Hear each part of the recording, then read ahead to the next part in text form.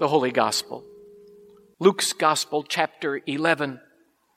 It is the basis for the sermon today. One day, Jesus was praying in a certain place. When he finished, one of his disciples said to him, "Lord, teach us to pray, just as John taught his disciples." He said to them, "When you pray, say, 'Father, hallowed be your name. Your kingdom come. Give us each day our daily bread.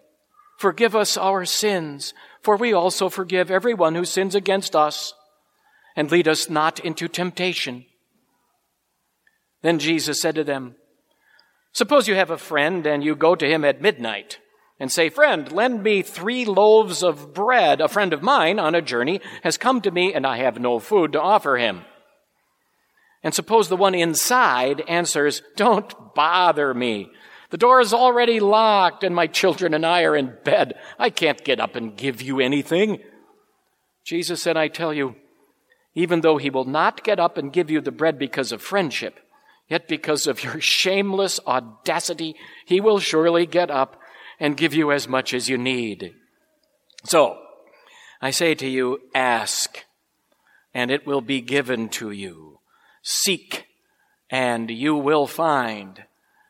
Knock, and the door will be opened to you. For everyone who asks receives, and the one who seeks finds, and the one who knocks, the door will be opened. Which of you fathers, if your son asks for a fish, will give him a snake instead? Or if he asks for an egg, will give him a scorpion? If you then, though you are evil, know how to give good gifts to your children, how much more will your Father in heaven give the Holy Spirit to those who ask him?" The Gospel of the Lord.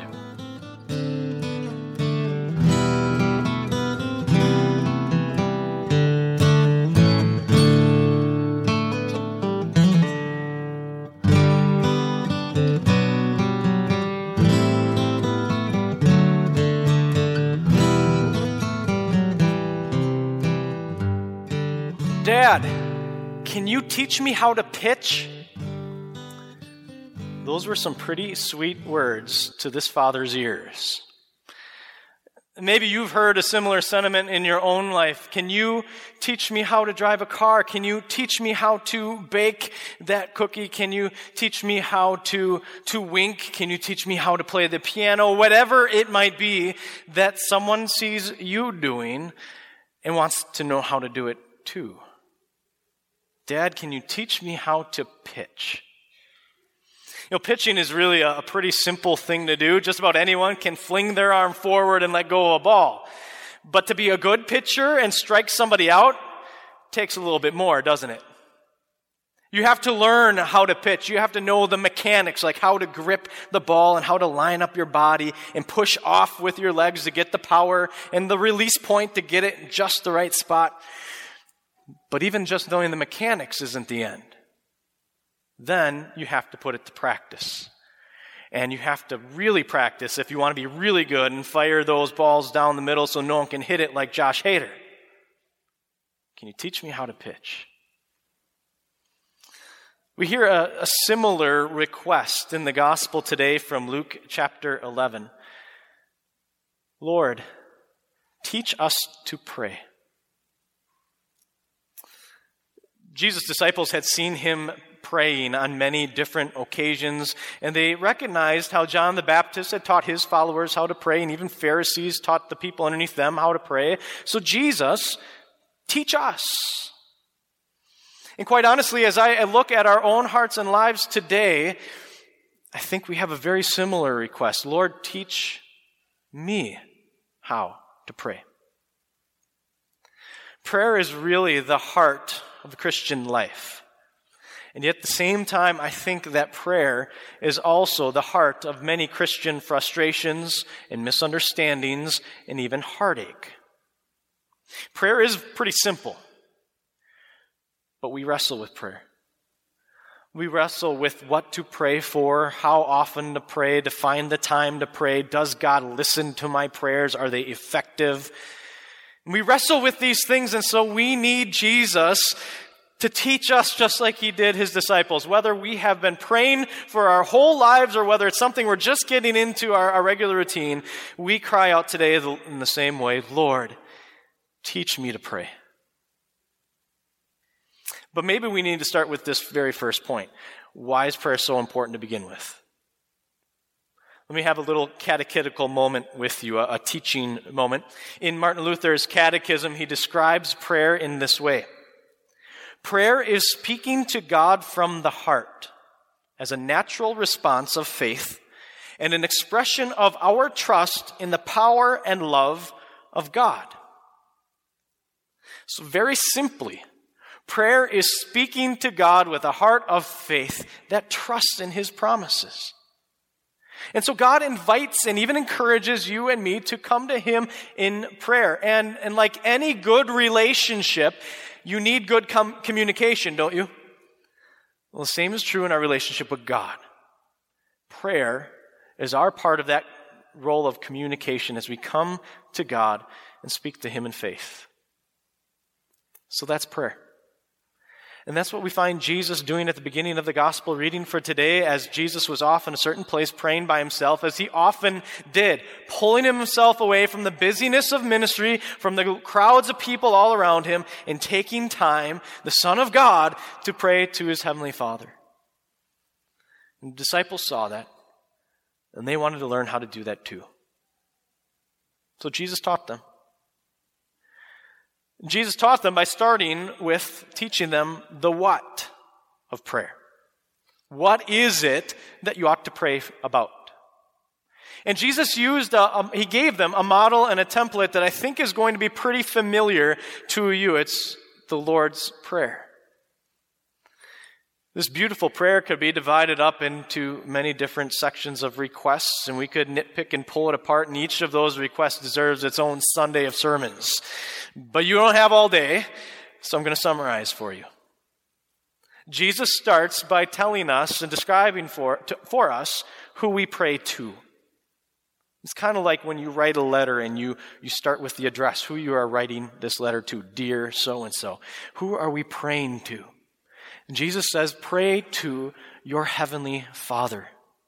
Pray to the Almighty Creator, Lord God. That is who we are invited to pray to, the Lord God.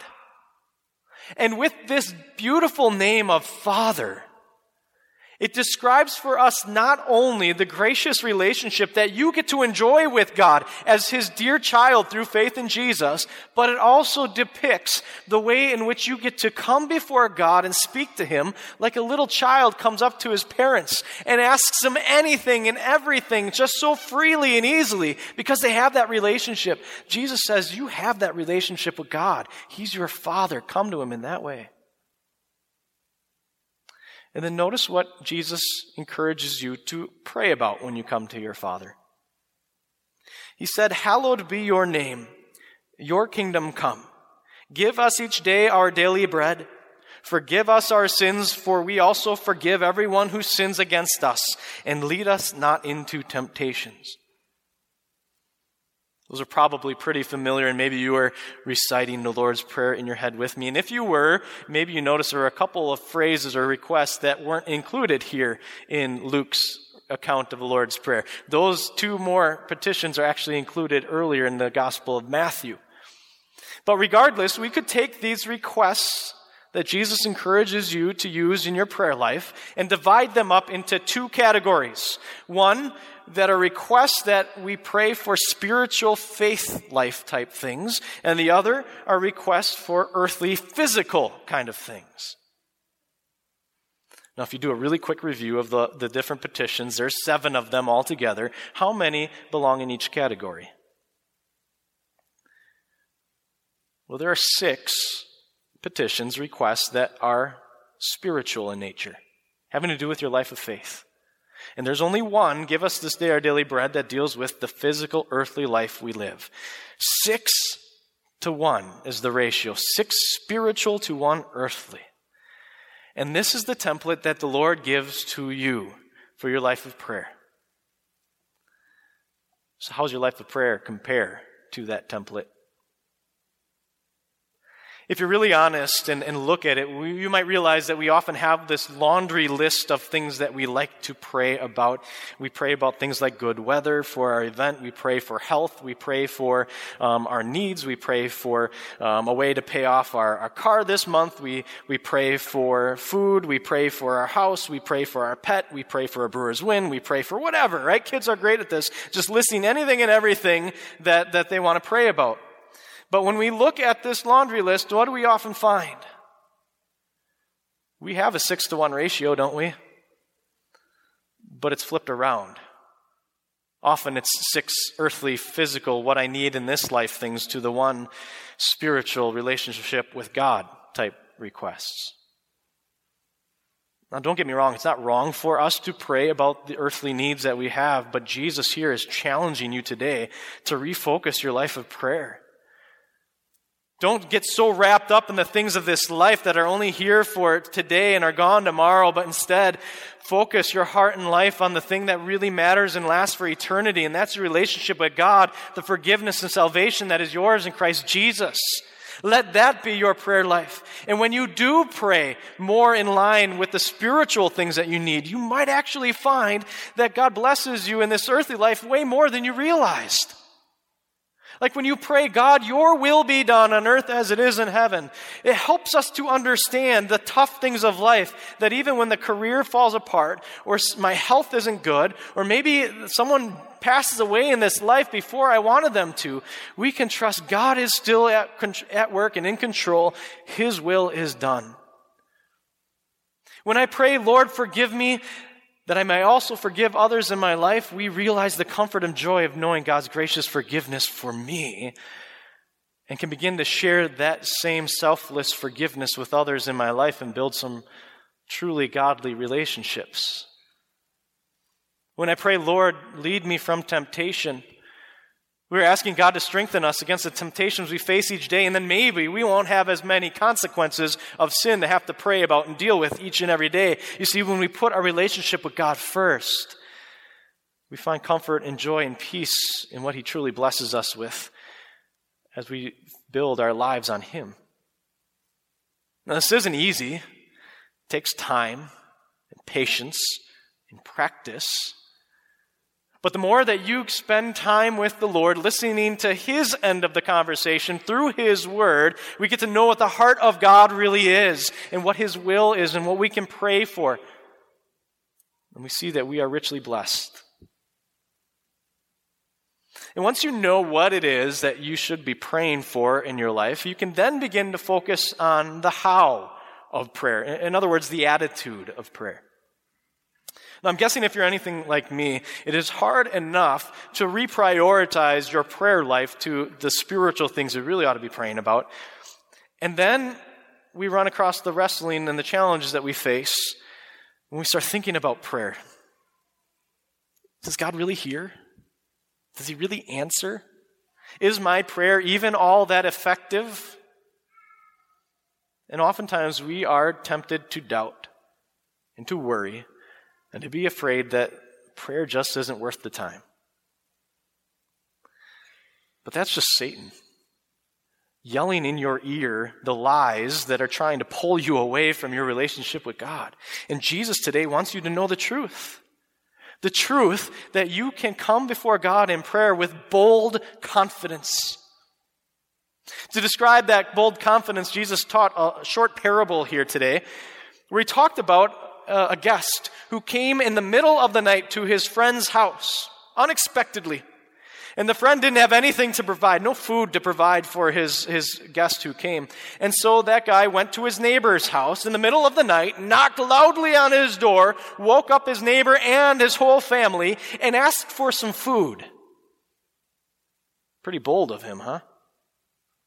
But what was he supposed to do? It's the middle of the night. His friend was famished. Pick and Save is closed already. So he did the only thing he could. He went to his neighbor's house. And guess what? His neighbor helped him. His neighbor helped him in that moment, not because they were buddies, but because of his shameless audacity. That it was in the middle of the night and you come knocking on my door, wake up my whole family for this. This must be important. I'm going to help you. And God encourages you today to come and to knock on his door at any time, night or day, with the same kind of bold confidence. Understand that there is nothing too big or too little to bring before God. That there is no depth and pit of sin and guilt that is too deep, or any worries that are too insignificant, that God doesn't want to hear from you and won't listen and answer. God invites you and wants you to come knocking on his door all the time with all of your needs. Be bold. Pray big. God will hear. We have an example of that boldness when we look at the account of Abraham from Genesis chapter 18, the reading we heard a little earlier. God, in really graciousness, allowed Abraham to know his plan that he's going to destroy the wicked and ungodly cities of Sodom and Gomorrah. Abraham prays boldly to the Lord that he might change his mind. He asked God to change his mind. You see, Abraham had his dearly loved nephew named Lot and his family who lived in that area, in that region. He wanted his life to be spared. So he prayed boldly to the Lord, Lord, if there are only 50 righteous people there, will you spare those cities? And the Lord said yes. And if that wasn't bold enough, Abraham came again. Lord, for 45 righteous people. How about 40 and 30 and 20? And how about as few as 10 righteous people? Will you spare the city? And the Lord didn't reprimand Abraham. He didn't say, Abraham, know your place and your role. Stop trying to change my mind. In fact, he welcomed these bold requests. In the same way, God invites you to come boldly before him with all your prayers. You see, you have this amazing relationship with God, just like Abraham did, a relationship that comes through faith. Because all of the sin and all of the imperfections that ought to keep you away from God have been taken away by the life, death, and resurrection of your Savior, Jesus Christ. And through Jesus, you have a mediator who brings you before the Lord God. And because this sin is taken away and life is yours, you are forgiven, you can come boldly before the God who loves you.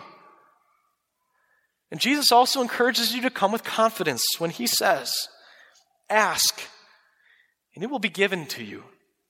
Seek, and you will find. Knock, and the door will be opened to you. For everyone who asks receives. The one who seeks finds. And to the one who knocks, the door will be opened. This is the confidence that you can have when you pray. God hears your prayers every time and answers. He promises. But do understand that God doesn't always answer your prayer the way that you expect or want. Abraham prayed that God would spare the cities of Sodom and Gomorrah. But if you remember from your Bible history, God actually did destroy Sodom and Gomorrah in some pretty fantastic display of power as fire and brimstone came raining down from heaven to destroy them. However, God answered Abraham's prayer in a different way. He spared Lot and his family's life from destruction. You see, we have a God who gives good and perfect gifts, just like a father gives good gifts to his children. God gives great and perfect gifts to his children in faith. He promises. Listen to what God says in 1 Timothy 5. This is the confidence that we have before God, that if we ask anything according to his will, he hears us. And we're reminded in the book of James that every good and perfect gift comes from above, coming down from the Father. You can pray with boldness and confidence because your way to God is opened up and you have a Lord who promises to hear and to answer for your good. Teach me to pray, Lord. It's almost a prayer in and of itself, isn't it? And it's a prayer that Jesus loves to hear and a prayer that he answers in our midst today as we listen to him speak to us through his word. And in that response, Jesus says, look, here are the things for you to pray about, for you to focus your prayer life on. And here is the boldness and confidence you can have that God hears and answers. But that's as far as I can take you today. Just like I can only teach my son the mechanics of how to throw a ball, and after that he actually put it to practice to get good, so now it is up to you, with the strength of God, to put prayer into practice in your lives. It won't be easy. You might not throw strikes in your prayer life right off the bat, but with practice, you will grow stronger in your life of faith and prayer. Maybe it means just starting to become more regular in your life of prayer and praying more often. Or maybe it means learning to grow in your faith and trust that God actually hears. Or having the hope that God wants to hear from me all the time. Whatever it is, I pray, my prayer for you is that God will continue to bless you and strengthen you in your life of prayer. That you would have eyes to see the wonderful blessings that come when we turn to him in prayer.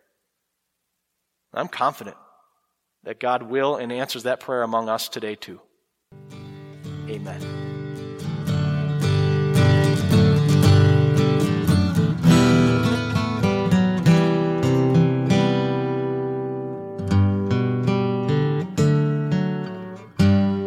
The Lord bless you and keep you. The Lord make his face shine on you and be gracious to you. The Lord look on you with favor and give you peace.